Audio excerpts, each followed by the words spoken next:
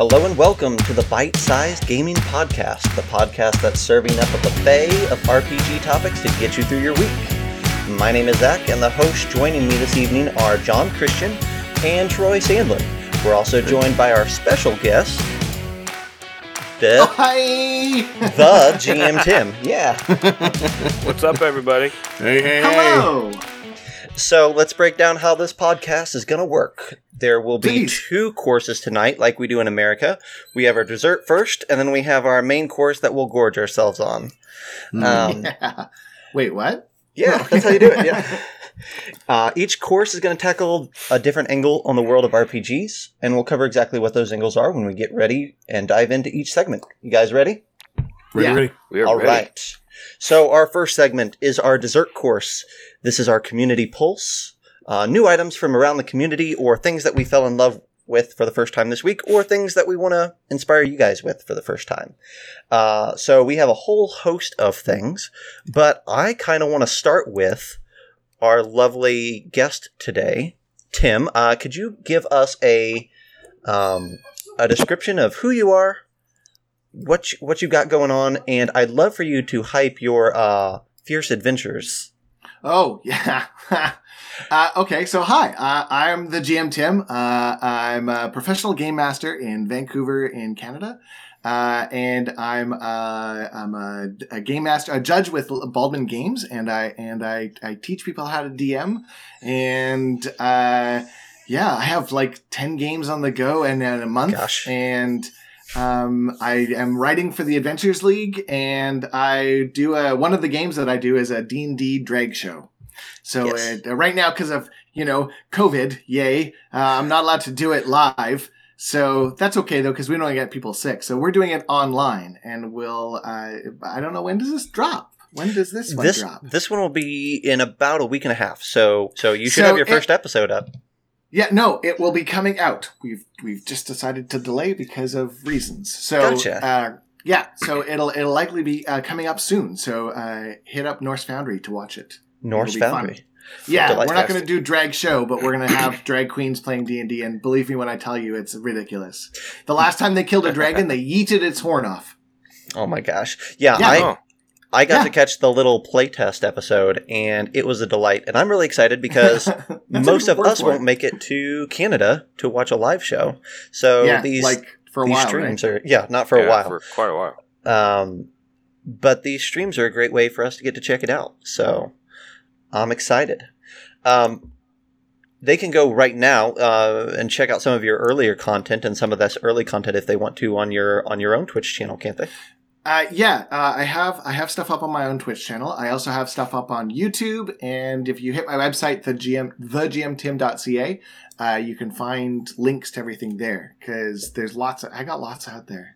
I even do some writing and stuff. So I wrote a goblin adventure called I Am Goblin and So Can You. Awesome. And we'll post all the links to some of Tim's stuff and ways that you can find him in the comment section below. So you'll have all the goodness.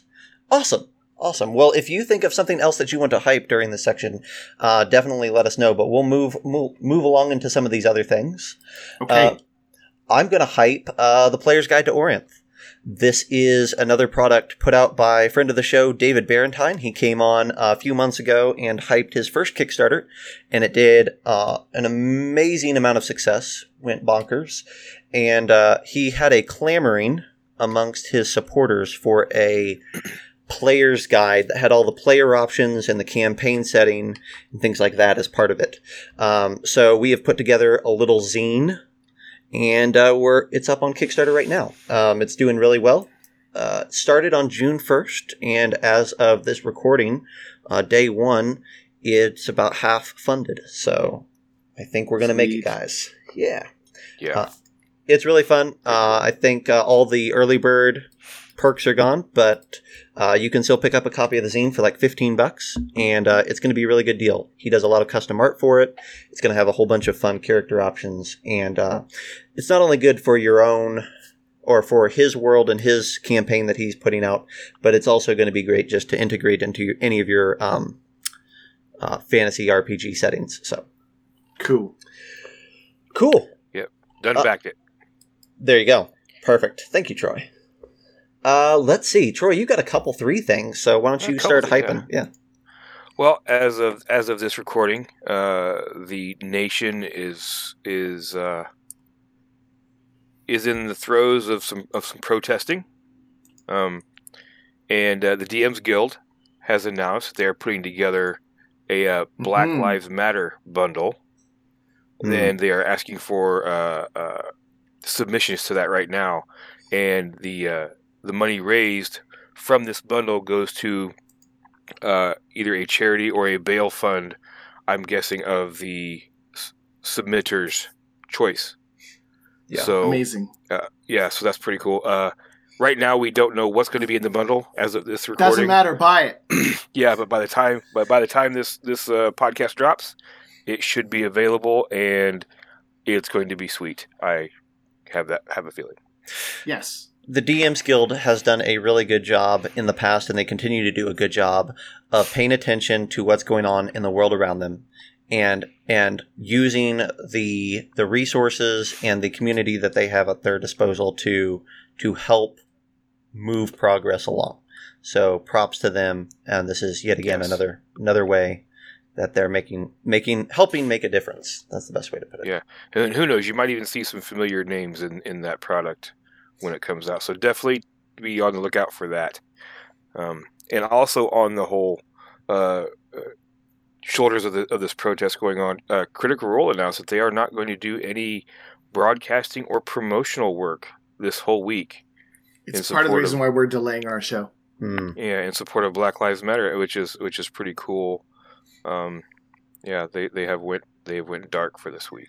So help me understand, Troy, because frankly, because I didn't see that announcement until you just brought it up. So what is the thought behind delaying? Is it just so that the attention can stay focused on the protests, or is there another section? That is my guess. I mean, there wasn't a whole lot of exposition behind the announcement. It was just saying, we didn't want to take away from anything. We want the focus to be where it needs to be, and that's on reform in this country, which we sadly need. The best way to look at it is as like today we're recording and today starts Pride Month, but realistically, we don't want to take away from anyone who's, quite frankly, being like we don't want to take away from the fact that Black people started Pride, for God's sakes. Like the whole Pride protest in Stonewall was started because of a Black trans woman who was fierce as hell, and we wouldn't have Pride if it weren't for her. So, frankly, I think everyone should kind of go dark and this should be the focus. We should be giving this space to be talked about because it's really important that it be talked about and really acknowledged, not just, oh, look, it's happening for 5 days. We talk about it for 5 days, and then the 24-hour news cycle comes up with something else. So I think a lot of places like Critical Role, and even that's why we're probably delaying is because it's important that this gets really paid attention to, not just oh yeah, it happened. It's no, this really needs to be paid attention to because it's not. We're all guilty of it, and we all need to really stop and start to learn. Sorry, I didn't mean to get preachy. No. That is. I hate to transition.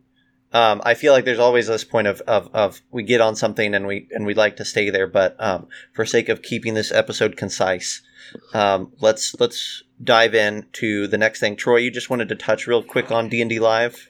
Yeah, and we can all speak to that. D&D Live is coming. It's gonna be awesome. Yeah, it's gonna be awesome.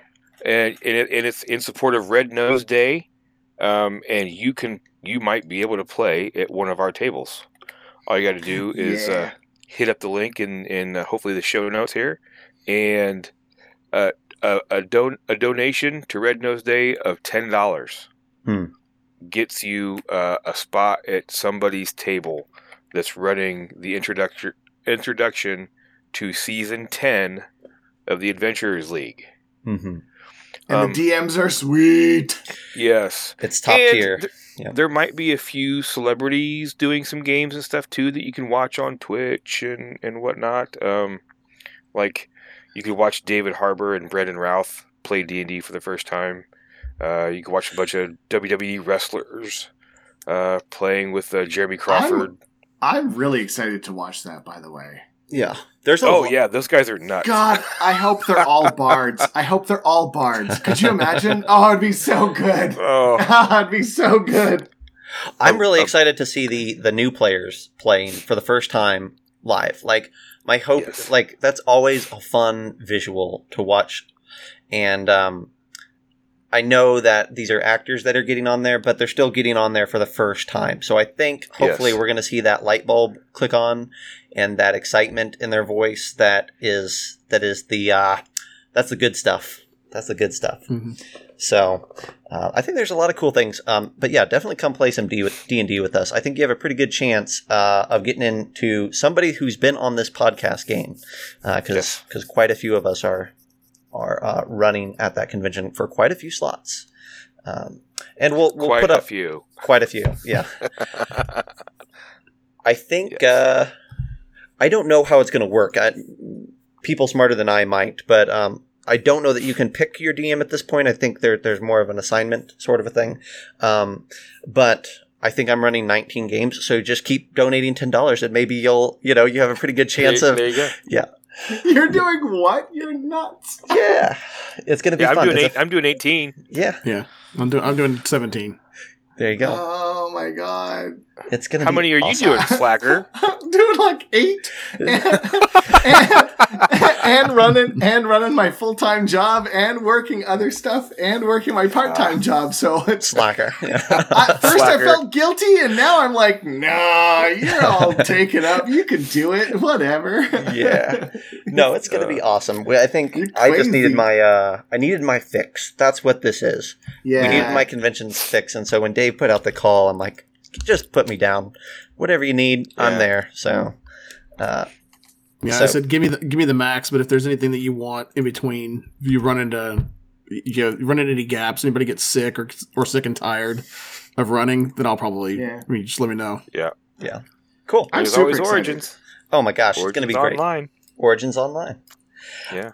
Yeah, definitely. Oh yeah, we should hype that. I know that we're not going to be able to be a part of it because we're doing the other thing, but Origins Online is going to be a blast. You should definitely still go and play some games there.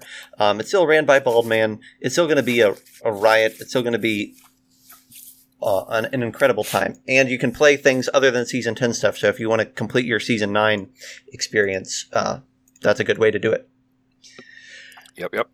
Anything else that you guys want to cover in our Community Pulse section?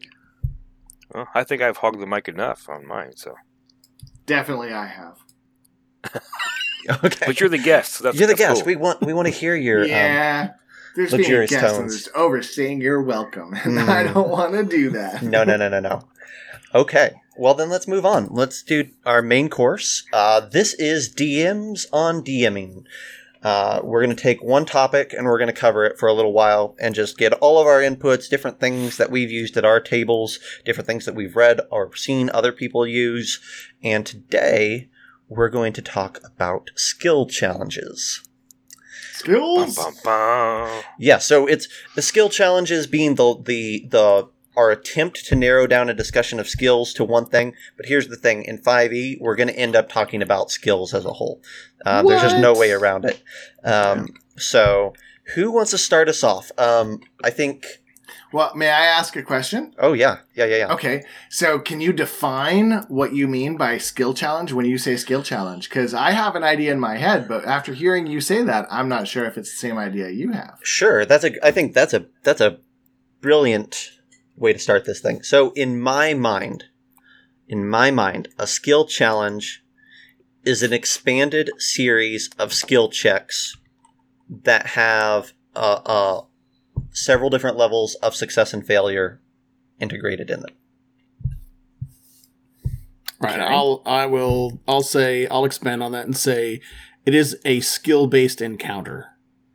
Right? It's like we talk about encounters that are combat related, and there are combat skills that are incorporated into that too, but it is like the various degrees of success and failure are aggregated, as opposed to a single skill is a binary good bad result. It is an accumulation of multiple skill checks that are made, I would even argue ability scores or ability checks, right? Not just skill checks, but ability checks, right? Like saving throws, whatever.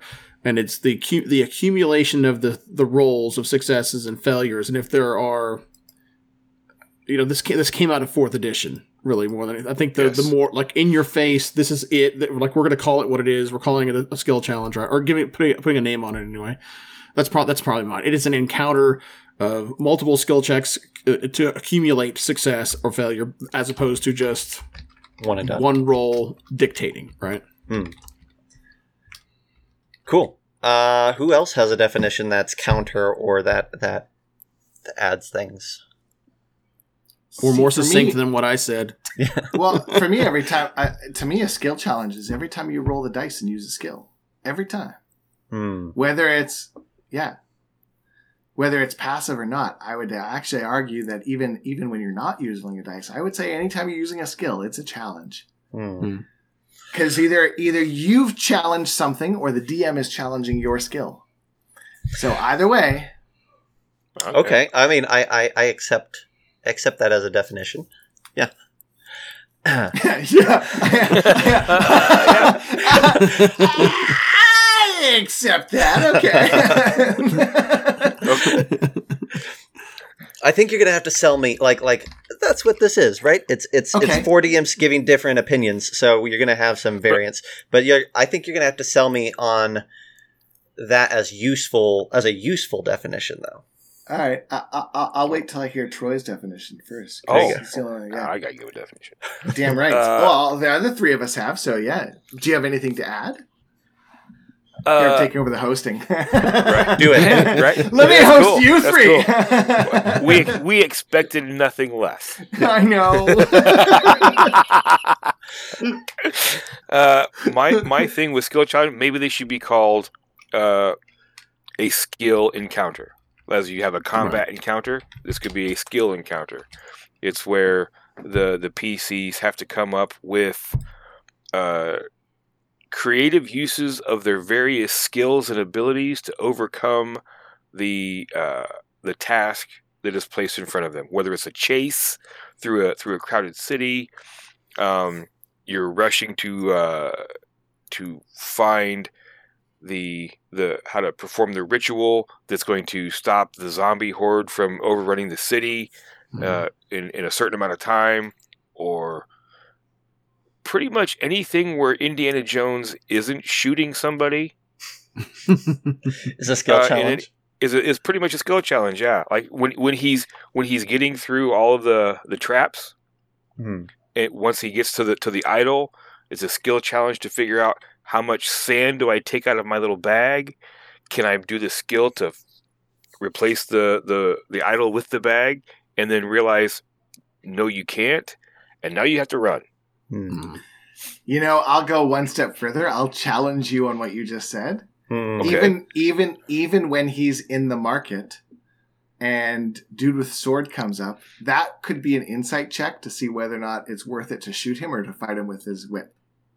Sure. That could be. But we all know it just because he had the flu. So.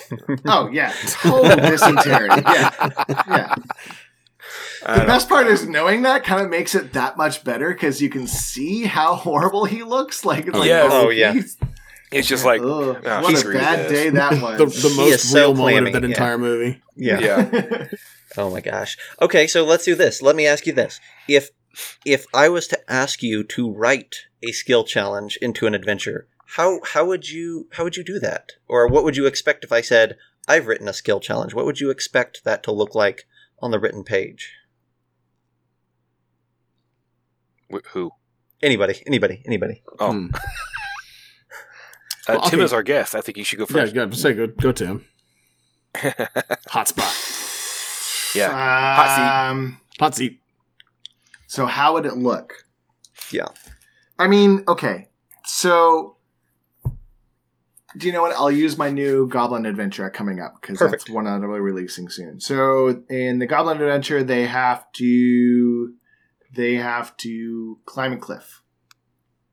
And I'm going to use it because it's really simple. There are many ways you can climb a cliff. You can just straight up try and climb it. And your skill challenge is going to be harder than if you used a rope. And if you used a rope and got up there, or if you climbed up, then tied the rope, that's the only skill challenge I would have happen in that encounter. Done. Now everyone else just climbs the rope.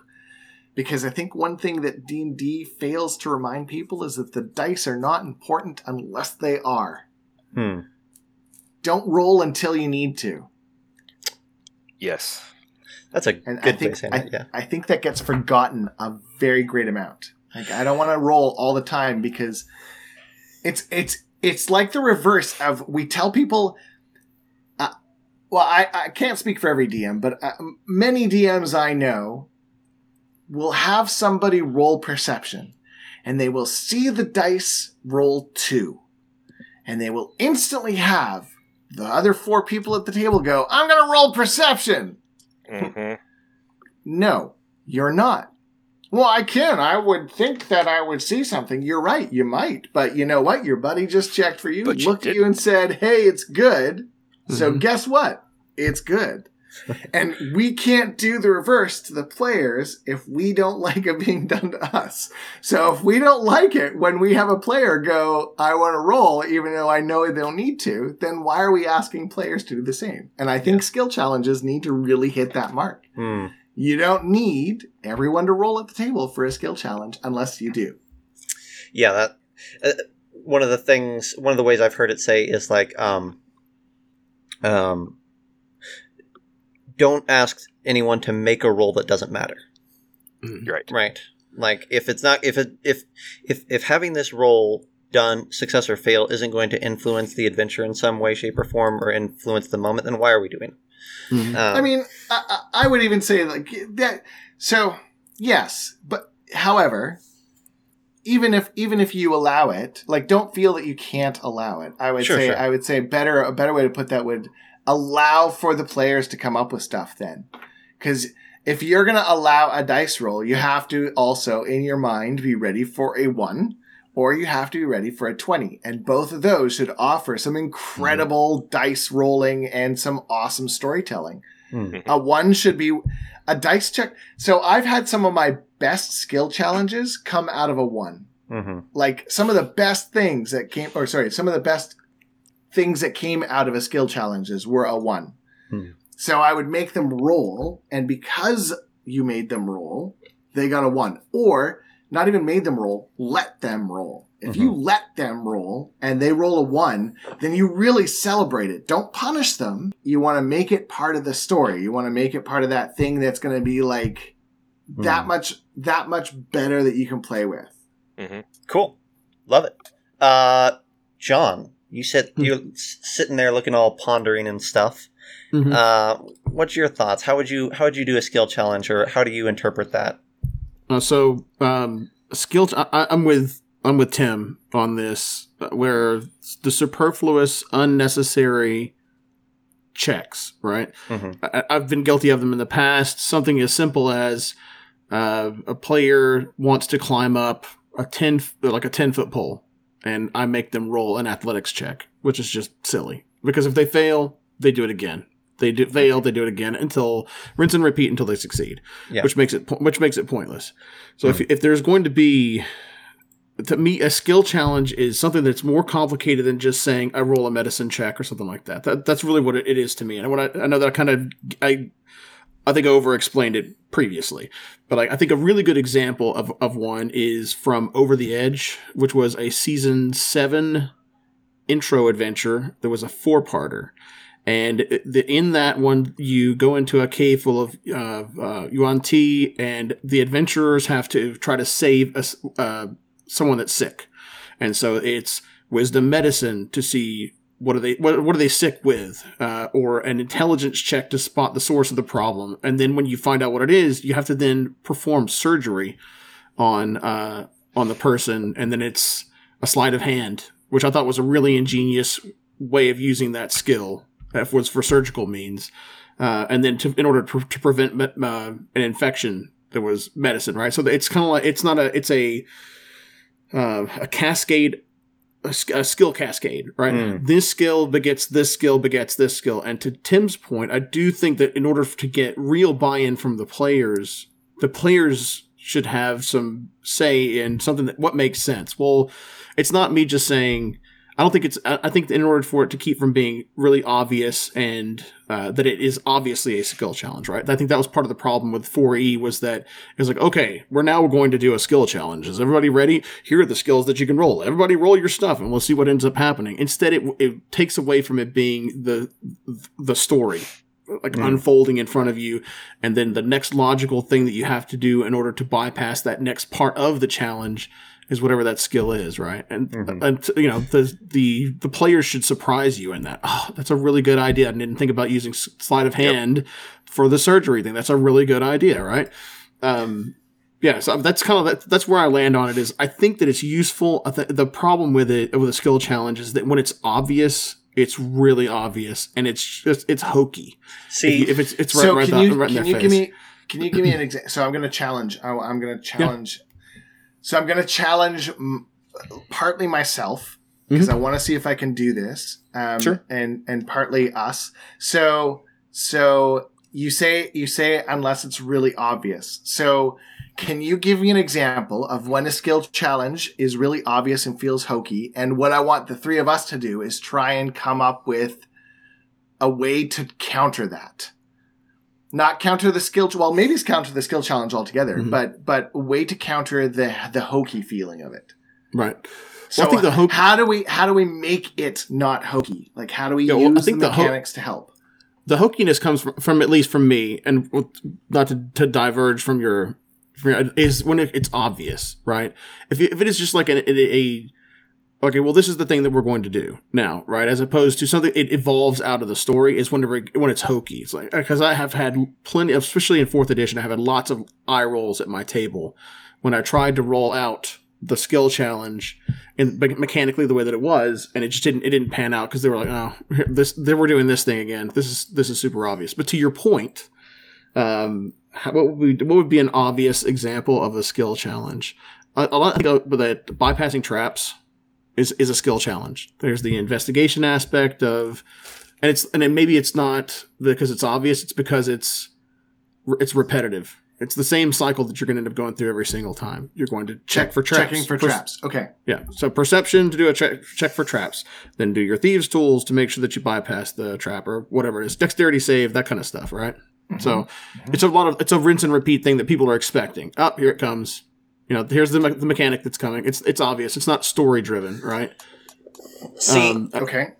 I'll go ahead and say, I guess, to help with that is I find that it's only hokey when I present it as hokey, right. In the sense of my players, pretty much to a T, are completely fine with us saying, and now we're going to do this thing. Think about it. We do that every time with combat, right? We say roll initiative, and now we transition to another thing.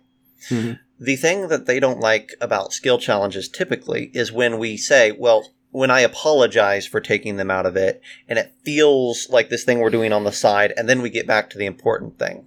I think part of it is integration into the story and not making it this separate minigame that we're playing, making sure that it feels like a part of the ongoing story that gets us further down the road and doesn't pause the game for 5 minutes. Right. How do you do initiative? Because I'd consider that a skill check. I consider that a skill challenge. It's a different sort, but I still kind of consider it a skill challenge because it still matters on like requiring you to roll dice and use an ability to balance out your numbers, right? So, how do you? Because it instantly breaks the story depending on how you do it. So, because it kind of goes to what you're talking about using a skill challenge. So when you roll initiative, do you prep the story and then look at the players and say, and now roll initiative? Or, because you can't always do that. So that works if they're going into a cave and they come into a dungeon, you describe a dragon that opens its eye and looks at you with one big eye. And as it does, it kind of breathes and you see fire coming out and roll initiative. And then they're like, oh shit! But you can't always do that. Sometimes they're prepping stuff. And if they're prepping an ambush, you don't want to let on that you know that the bad guy's already prepped an ambush for their ambush to happen. So you can't look at them and say, by the way, roll initiative. Because now they know that it's up. So... Yeah. During this time of online gameplay, I have readopted something that I used to do. And that is, as soon as as soon as we start the game, it's like, okay, go ahead and roll initiative. What? We're getting in a fight? No, I need an initiative so that way I can keep things in order. Okay. And we just go through whatever it's like, and that way I can make sure that everybody has had their say round after round. I integrate, okay, I know they're coming up to this area, and this area they're going to fight these monsters so I will roll the initiative for the monsters, and I'll set them where they need to go, and blah, blah, blah. Oh, it's an ambush. The monsters go on this initiative, and everybody else is surprised, so the monsters attack. What? Oh my gosh. And now it's your turn. And now it's your turn. Oh, the monsters are back again because that was a surprise check, or the round that you were all surprised, so they're fighting again. Now yeah. And then once the combat is over, okay, roll initiative again. So that way we're ready for whatever comes up. And that way my story doesn't suffer. I don't have to stop, and it can just flow right into that combat. And even though I do like the adrenaline dump of roll initiative. Oh yeah, we're gonna fight. That kind of thing. Oh yeah, it's also don't fun get me wrong. I'm not saying you should get rid of it. Yeah. Right. Yeah. So that's how I've been doing initiatives lately to kind of help. Just kind of flowing because it's all right there on your little initiative tracker on Roll20 or whatever, and you just go right along. So as far as I would taking this in a slightly different bend, like I love skill challenges, and I do too. thing that I do a lot in my games is tinker with how do I make these feel like a part of this edition and not something that's tacked on, and so. One of the things that I've devised as what and how I use them is I say, is there a series of events that take place in this adventure that I don't want to spend a whole session on? I don't feel like they contribute that much to the story, but they're not as simple as one skill check. So a great example that I got pulled up in front of me is my players can want to assist in the operation of this mining equipment, this huge machine drilling into the earth. There's not one check to help for a whole day drilling, but we're not going to spend a whole session on that. So instead they say, hey, we want to help with this. I say, great, this is going to be a skill challenge. And so we settle in. I say, so the first check is going to be an athletics check. And I always give a reason why. And I say, so it's a taxing work to be in and around machines and moving rocks all day. So that's going to be an athletics check. You're going to do that check. Then you're going to do an acrobatics check because you're climbing around these machines all day long. You're going to do a tinker's tools check to make repairs on the spot. And you're going to do a vehicles check because sometimes these vehicles need driven in a pinch and they may call upon you to do it. And the number of failures or successes that you get in this check determines the results afterwards, how much you get paid or what you find and things of that nature. But the whole thing is going to take less than 5 minutes, and we've got this montage effect as opposed to one roll, success or fail, or half an hour spent describing each one of those actions. Mm-hmm. Yeah, I've got something that's similar to that. Actually, that happened recently. I had a player that wanted to play Dragon Chess in the game, and so instead of just saying roll an intelligence check, or I guess in this circumstance he was proficient in the tool, right? Instead of just saying one check, well, that's fine. But to me, at least at the time, it was a little boring for that to be the end result, right? So I broke down it mentally on the fly. What are the things that are necessary for you to win at a game? That's like when you're playing chess. It is intuition of knowing what your opponent is going to do. It's thinking multiple steps ahead. It's thinking tactically. It's, so there's a lot of stuff that's kind of going on at one time. Noticing the gambit that another player is about to a maneuver that they're about to use on you. So insight, perception, investigation, like all of those things, even history, using a history check to recall a particular maneuver or like a specific gambit that you'd read before in a rule book or something like that, or you'd seen somebody else use. And so to me, it's weaving all of those into the story, right? And to me, what keeps it from being hokey is never saying that it's a skill challenge. It's like, all right, well, you sit down at the table with this grand master chess player, and and you can maybe even roll an intimidation check to kind of rattle him to maybe make the next roll at advantage that you end up using, right? So everything leads to the next thing, to the next thing, to the next thing. And to borrow some phraseologies from a buddy of mine that I really have high regard as a DM, to fail forward. That not every failure. That not every failure should be, well, that's the end of that. Sometimes the failure is the thing, and that's okay, because them bungling and being buffoons and like Laurel and Hardy or like the Marx Brothers, sometimes that's the thing that we all remember. It's like, oh my god, I can't believe that I rolled that nat 1. It's such a clutch maneuver on checkers. Exactly.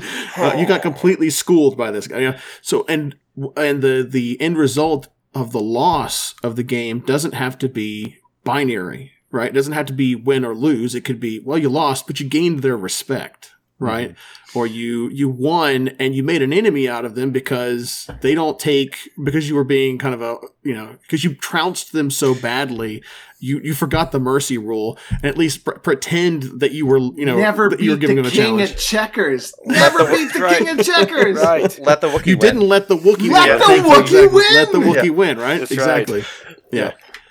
So that to me is like, it's the weaving it all together to where it's a story. And the skill checks, are just there to add the randomness that you need, to where it's not just me writing it down on a piece of paper and saying this is how it goes, right? So would you let everyone see all of your rolls for that skill challenge, or would you do? So I'm kind of a d-bag when I have some of my tables at the table.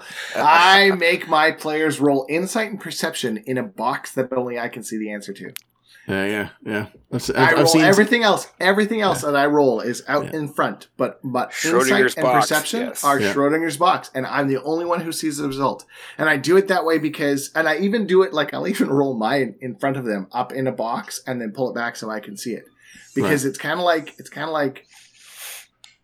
I hate that it's the only thing about meta that even the best of players just cannot help. Because you see that 2 or that 3 and you know, or you see the 1. And if it's a 1, I'll just start giggling from behind the screen and show them. I'll be like, yeah. And I do that. I do that quite a bit, right? I don't let none of my players don't roll their own stealth checks, because they don't know whether or not they don't know if they're being clods or not. Like, they may think that they're a cat, but they're running around like a stovepipe dwarf in plate mail, making all kinds of ungodly noise, right? So they don't know any better. Now, if they do it in a group, then I will give them the greater than the sum of its parts benefit of the doubt, right? More players are successful on the check. They're able to shush the ones that are being loud, and I'll let those roll again, that kind of stuff. But if it's an individual, I'm still doing the rolls though, right? And then that introduces that RP of, God, you're being so loud right now, and let them kind of like suss that out between themselves. Yeah, speaking of that, I'm going to dive onto this. That's a good segue into another way to do skill challenges, which is the group challenge or the group skill check, right? Love and it. That is the right way to do it, in my opinion, is to have, if more than, like Tim was talking about it earlier about, well, one person fails a perception check, and so then everybody wants to roll one. Mm-hmm. One way that I've gotten around that is when somebody says they want to roll perception, I say, well, either you can roll perception or the whole group can roll perception, and we'll take the average. Mm. And that makes it a group check, and that's great. But what I'm not going to allow is everybody roll perception, and as long as anyone gets above a 16 or whatever, then we're going to call it a success, right? They roll at 5 times advantage. Yeah, basically. Yeah, which is you're going to have somebody succeed out of 5 people, and that's just not the real world. Like, when we get into a herd like that, when we get into a group, we all end up seeing the same things. We all end up noticing the same things, especially when you're traveling. May I challenge your language for a moment? Oh, sure. Yeah, yeah. So I think that that's a fault of DMs in general, is that we consistently try and make things feel or look realistic. And I think that we need to not worry about that. So when you say like that's not how it happens in the real world, I totally agree with you. Sure. However, we need to because that language is very important, not because you used it, but because it's like that's how we all think. We all do it. We'll all sit there. I've heard it at our cons. We'll all sit there and be like, this dude did that, she did that, I can't believe it. And we'll be like, oh man, that's not how it happens. It's like, well, yeah, but neither are fairies and dragons in the Feywild, and we're okay if it's not realistic. Yeah. We need to remember that our players are superheroes of their worlds. And it's okay for them to like rock the game because that's kind of their intention. That's a fair statement. There's a reason that we don't do cold shots as an example, even though that would totally be a thing in the real world. It's not the game that we're playing, and it's a thing in other games. It's a thing in other games, so it's not like it's a bad system. It's just not the system we're using. Yeah. However, that's a really good point too, because you can also like take what Dave said earlier and be like, you know, like you got these super big called shot. Like if a player rolled a bunch of sequential series of dice in that chess game you were talking about earlier, you have an awesome series of dice rolls. They just rock it. And if they want to make a specific call about what exactly happens, sit back and let the player narrate, because heck yeah. If I'm a player, say, what's my kill shot look like? And I say, I don't know, what's it look like? And they say, oh, I go right through his eye and I take out the run. Like, yeah, you do. That's awesome. Even if they rolled a 20, I would let them remove a limb from a monster. Heck yeah, because that dude is coming back and he's going to be mad as hell. Yeah. Yeah, I'll do a lot of kind of flavor, like verbal flavor text in combat. To kind of to embellish the violence of combat and things like that. But I'm with you 100% that I want my players to be invested in it. Also, tell me what happened whenever like you rolled that natural 20. What did you do? Whenever, like, tell me about your kill shot, right? So that's that. In order for because I'm big on the collaborative element of telling the story. That I don't own the story. We own the story together at the table, and we're all building it up. And I think that'd be the trick of skill challenges, though, is we as DMs forget that that's also part of it.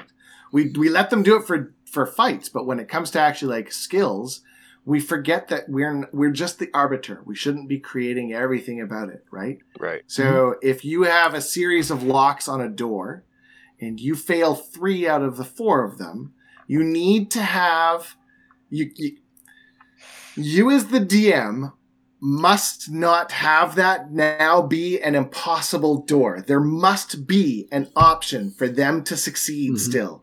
So if they failed 3 of those locks and succeeded on that 4th, well, that 4th needs to be rewritten behind the scenes to be the most important of the locks. And the other ones can maybe break the lockpick kit and maybe do trap damage to the player because acid shoots out, and maybe even set off an alarm on the other side because the other ones didn't get triggered. But they cannot say, well, you didn't get through the door. Now what are you going to do? Well, you created a door the players can no longer get through. And I think that's the most important thing about any skill challenge, is that no matter what you set up for your skills, no matter what group of skills you're creating, if that chess game is there and they're rolling all of them, or that checkers game, they need to be able to win it.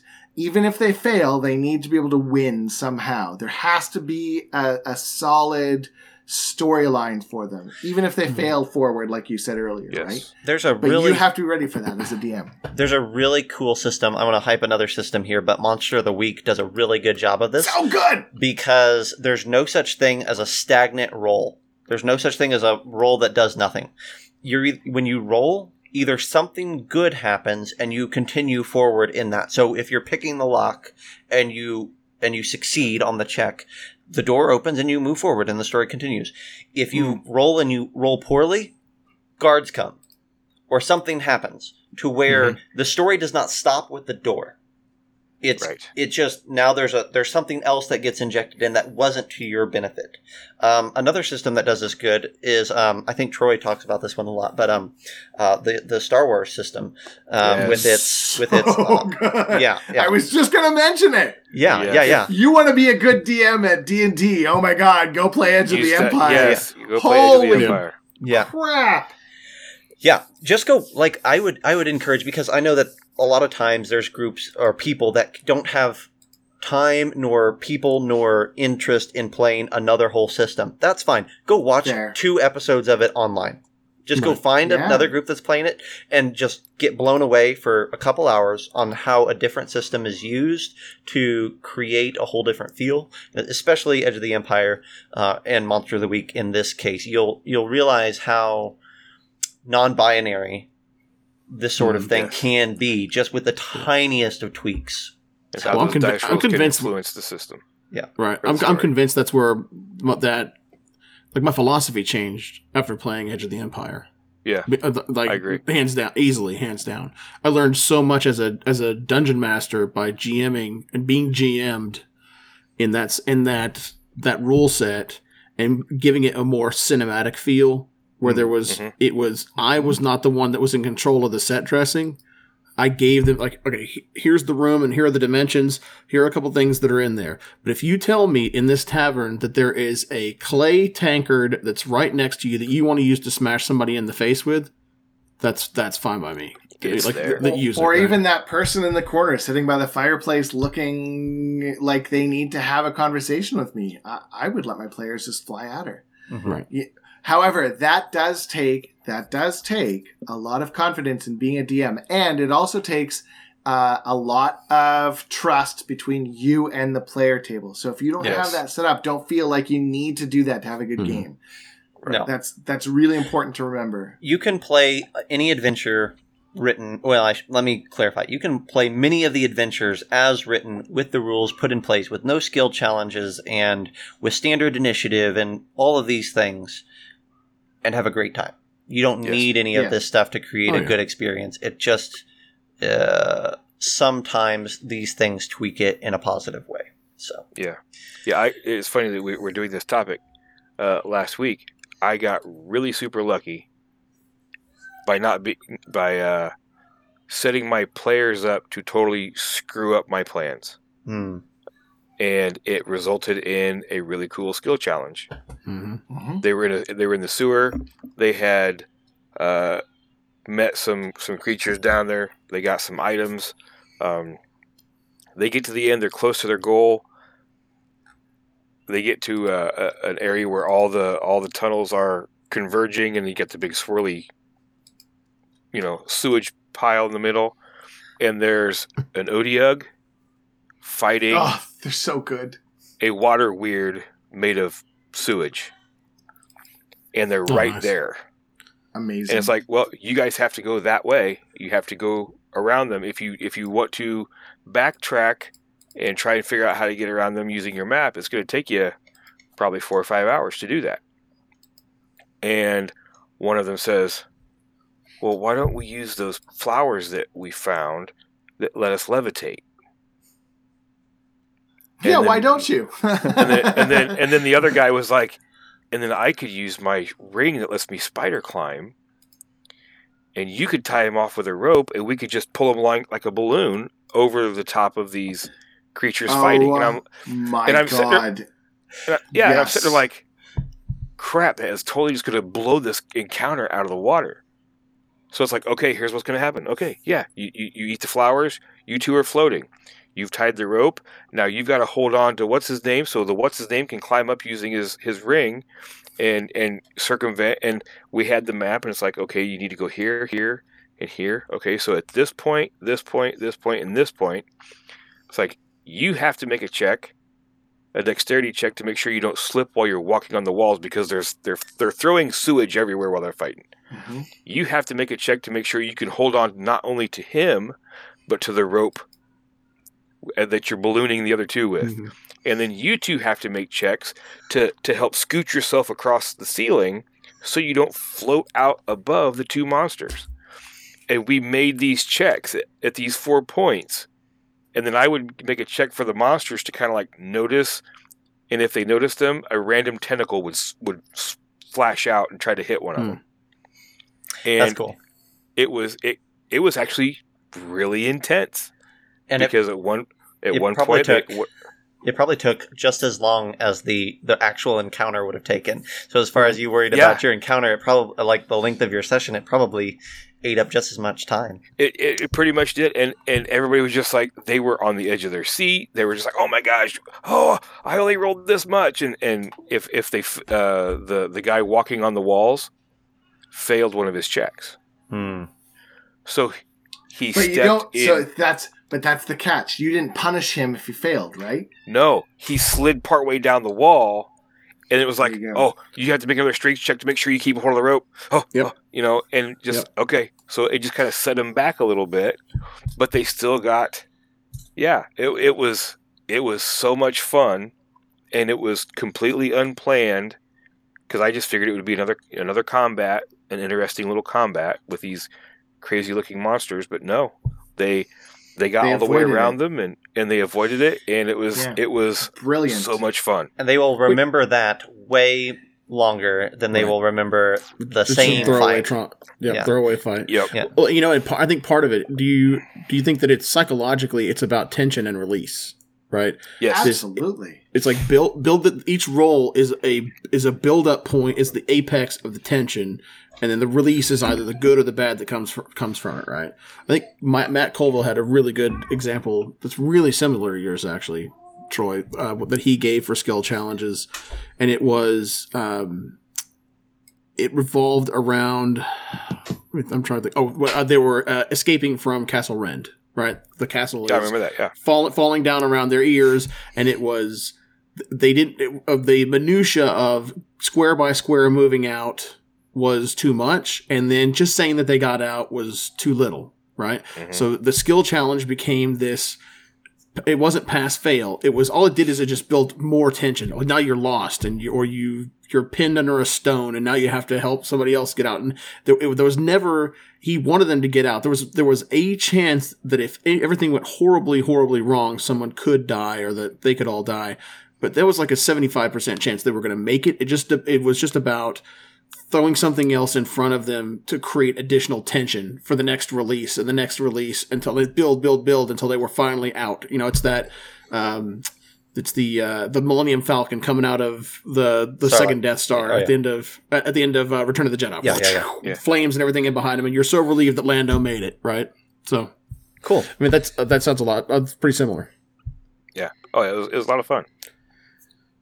Does anybody else have anything that they want to tie to this discussion, or should we start wrapping it up? Okay. I think that for a next time topic, we should bring up seldom or utilized monsters like the Adiug. Or like carrion crawlers, trash bugs. The carrion crawlers are some of my favorites, man. Yeah, next time. Let's do it. That'd be fun. Cool. Awesome. The only thing that I would like to bring up is, I think this is a very special episode, not only because we've got the GM Tim with us today, but I think we've went this whole time and John hasn't brought up Dragonlance. Oh my God. I didn't. Wow. You did. Wow. Let me tell you something, man. I was there. I was under the Tower of Palanthas. It was Raceland and the mutants, and we were going to talk about rituals. I was right there, and then there was a scene where Huma had to sneak into one of the camps that was in the fort in the forest, and there was a skill challenge in there where he definitely failed forward, and I think you need to give everyone a good. How is that for a DL reference? I love that, right? I went old school, baby. Yeah. I'm telling you right now, I'm going to beat this horse. I know it's dead. I'm going to keep beating the Dragonlance horse until they finally release it, and then so everybody can just be satisfied. Why not release it? Put some stuff out. Well, I've put stuff together myself, but I can't put anything on DM's Guild or anything like that. It's all personal stuff, obviously. Sure, yeah. I'll be like in eager anticipation until they actually do. May that day soon come. What's that? I'll play with you one day. Oh man, are you kidding me? I'll hook you up. down. I'm down. I love it. Legend of Huma was the first fantasy book I ever read. Oh, really? Yeah? That's a good one too. Richard Mack, man. Well, sorry. Yeah. Wait. I have that book. Wait. It was the first fantasy book outside of like Chronicles of Narnia, like the classics, right? Like I read Chronicles of Narnia growing up every year. I got you. They were my first. That's the one I remember. I never read Lord of the Rings. I still haven't read Lord of the Rings. Oh.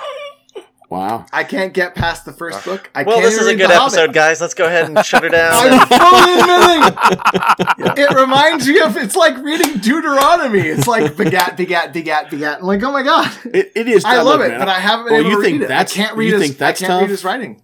If you think Lord of the Rings is tough, try reading the Silmarillion. The Silmarillion. I tried. My brother lives for it. Oh man. So I do too. I do too. Yeah. So my brother and I used to have the greatest conversations about this stuff, but we couldn't meet because I knew all of it from the Middle Earth roleplay days, which was all about skill challenges. Yeah. Yes. So Rollmaster was all about Look at rolling. GM Tim bringing it all the way back around to skill challenges. He knows about Rollmaster, guys. But Zach was of little faith. He backed away from the subject, but GM Tim, no. It back. So those skill challenges, that was the whole thing, was skills. Like you had skills out your bazoo, right? Yes. Like it put 3-5 and Paizo to shame, and it was still about making sure that you succeeded. Making sure that you did this awesome thing, and making sure that if you didn't need to roll, don't worry about it. And I think I even said it in some of the earlier stuff, because the point was you're in Middle Earth. That's the point, right? I played MERPS, so it was all about that. And I knew more about Middle Earth than my brother for years because I had read all those Splat books, but I never ever once read the actual trilogy. And so even during the movie, I was like, oh yeah, this is great. And I listed off all the stuff. They're like, where's that from? I'm like, these books from the 1980s that I found in some bookshelf that I don't remember anymore. Oh. Well, if you ever, I'm going to send you a link after this. If you ever find yourself like on a long trip and you need something to listen to, the book is really hard to read. The audiobook, the version of the audiobook that I've got is like, this guy's voice is velvet and he's reading you poetry for I don't need another 16 crush. Hours. Oh man, it's so good. The way he, the way that his intonation and his pronunciation of everything, it is just like, it's amazing. It's butter. It is so butter. I'm down. I'm down. If you don't like it after like 15 minutes, you'll probably hate it, but it is absolutely gorgeous. I will give it the 15 minutes then. I will hook give you it up. proper 15 minutes. Here we go. I'm looking for it right now. Carry on. Carry on as if there's a place to go at this point. So I think we've gone everywhere there is to go at this point. No, I love it. I'm going to have to check out Middle Earth Roleplay because that is... It's the same system that I talked about last time about the Rollmaster. Iron Crown Enterprises. Yep. Yeah, it's an old... So... It was what second edition could have been. If it had a lot of charts. And it had come out, if I remember my D&D history, it had come into existence because the people who played it were hardcore D&D fans and wanted to take it in a different direction. So they got permission to take it and sort of like OGL the system to Rollmaster. Gotcha. And I might be completely wrong, and I fully admit I know my D&D history mixes sometimes. So, I will say that I that was the only D&D I played until 4th edition. Ooh, wow. Was MERP? Yeah, I never played second. I never played Red Box, and I've played 3.5 once, but I soon found out that it was actually Pathfinder I was playing, and 4th was the first D&D I ever actually played. Wow, awesome! Right yeah, that's cool. That's cool. I've played all the other. I would say if you want to do skills properly, play other games. Oh yeah. And they will show you new ways to use skills and new ways to tell stories. Yep. Be a narrator, be a game master, be a judge, be a storyteller, be anything other than a dungeon master. And you will have the coolest games that you could possibly have because you won't be focused on just the dungeon anymore. Yep. Exactly right. Cool. Well, hey, we are at time, and this feels like a halfway decent spot to end this episode. As good as any at this point. Slash STFU, Tim. No, not at all. Thank you, Tim, for coming on. I really appreciate you stopping. Absolutely. Yeah. So much fun. Oh, man. Fun. We're going to have you on again sooner rather than later. Woohoo! I'm down. Mm-hmm. I'm here. Perfect. We're recording right after this, so you can jump on. Score! No, so definitely keep your eye on Norse Foundry for the Fierce Adventures put out by Tim. Yes, keep your eye out. Be out soon. Where could they find your Goblin adventure if they wanted to check that out? It is on DM's Guild. The official title is oh no, I don't remember off the top of my head right now. So you want to be a goblin. That's number 1.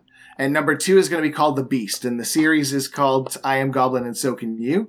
I wrote season 9-6 for the Adventurers League. And it was my first adventure ever, so please be patient.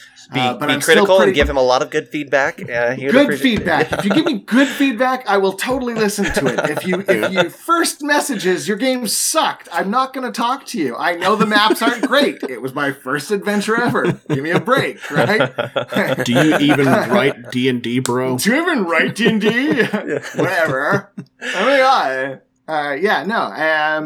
The gmtim.ca is the best place to, and Instagram, Twitch, Twitter, Facebook group. It's all the GM Tim. So come say hi. Gorgeous. Thank you. Thank you. I think I am too. You can check out us at Bite Size Gaming on Facebook and Instagram. And you can check out some of us playing games online every week at the Drifters Atlas. So you can definitely give those things a look. Check out all the Kickstarters and all the cool stuff that we mentioned at the beginning of the podcast. And until next week, we'll see you next time. Bye, everyone. Bye, everybody. Thanks for listening. Stay safe. Have a good night.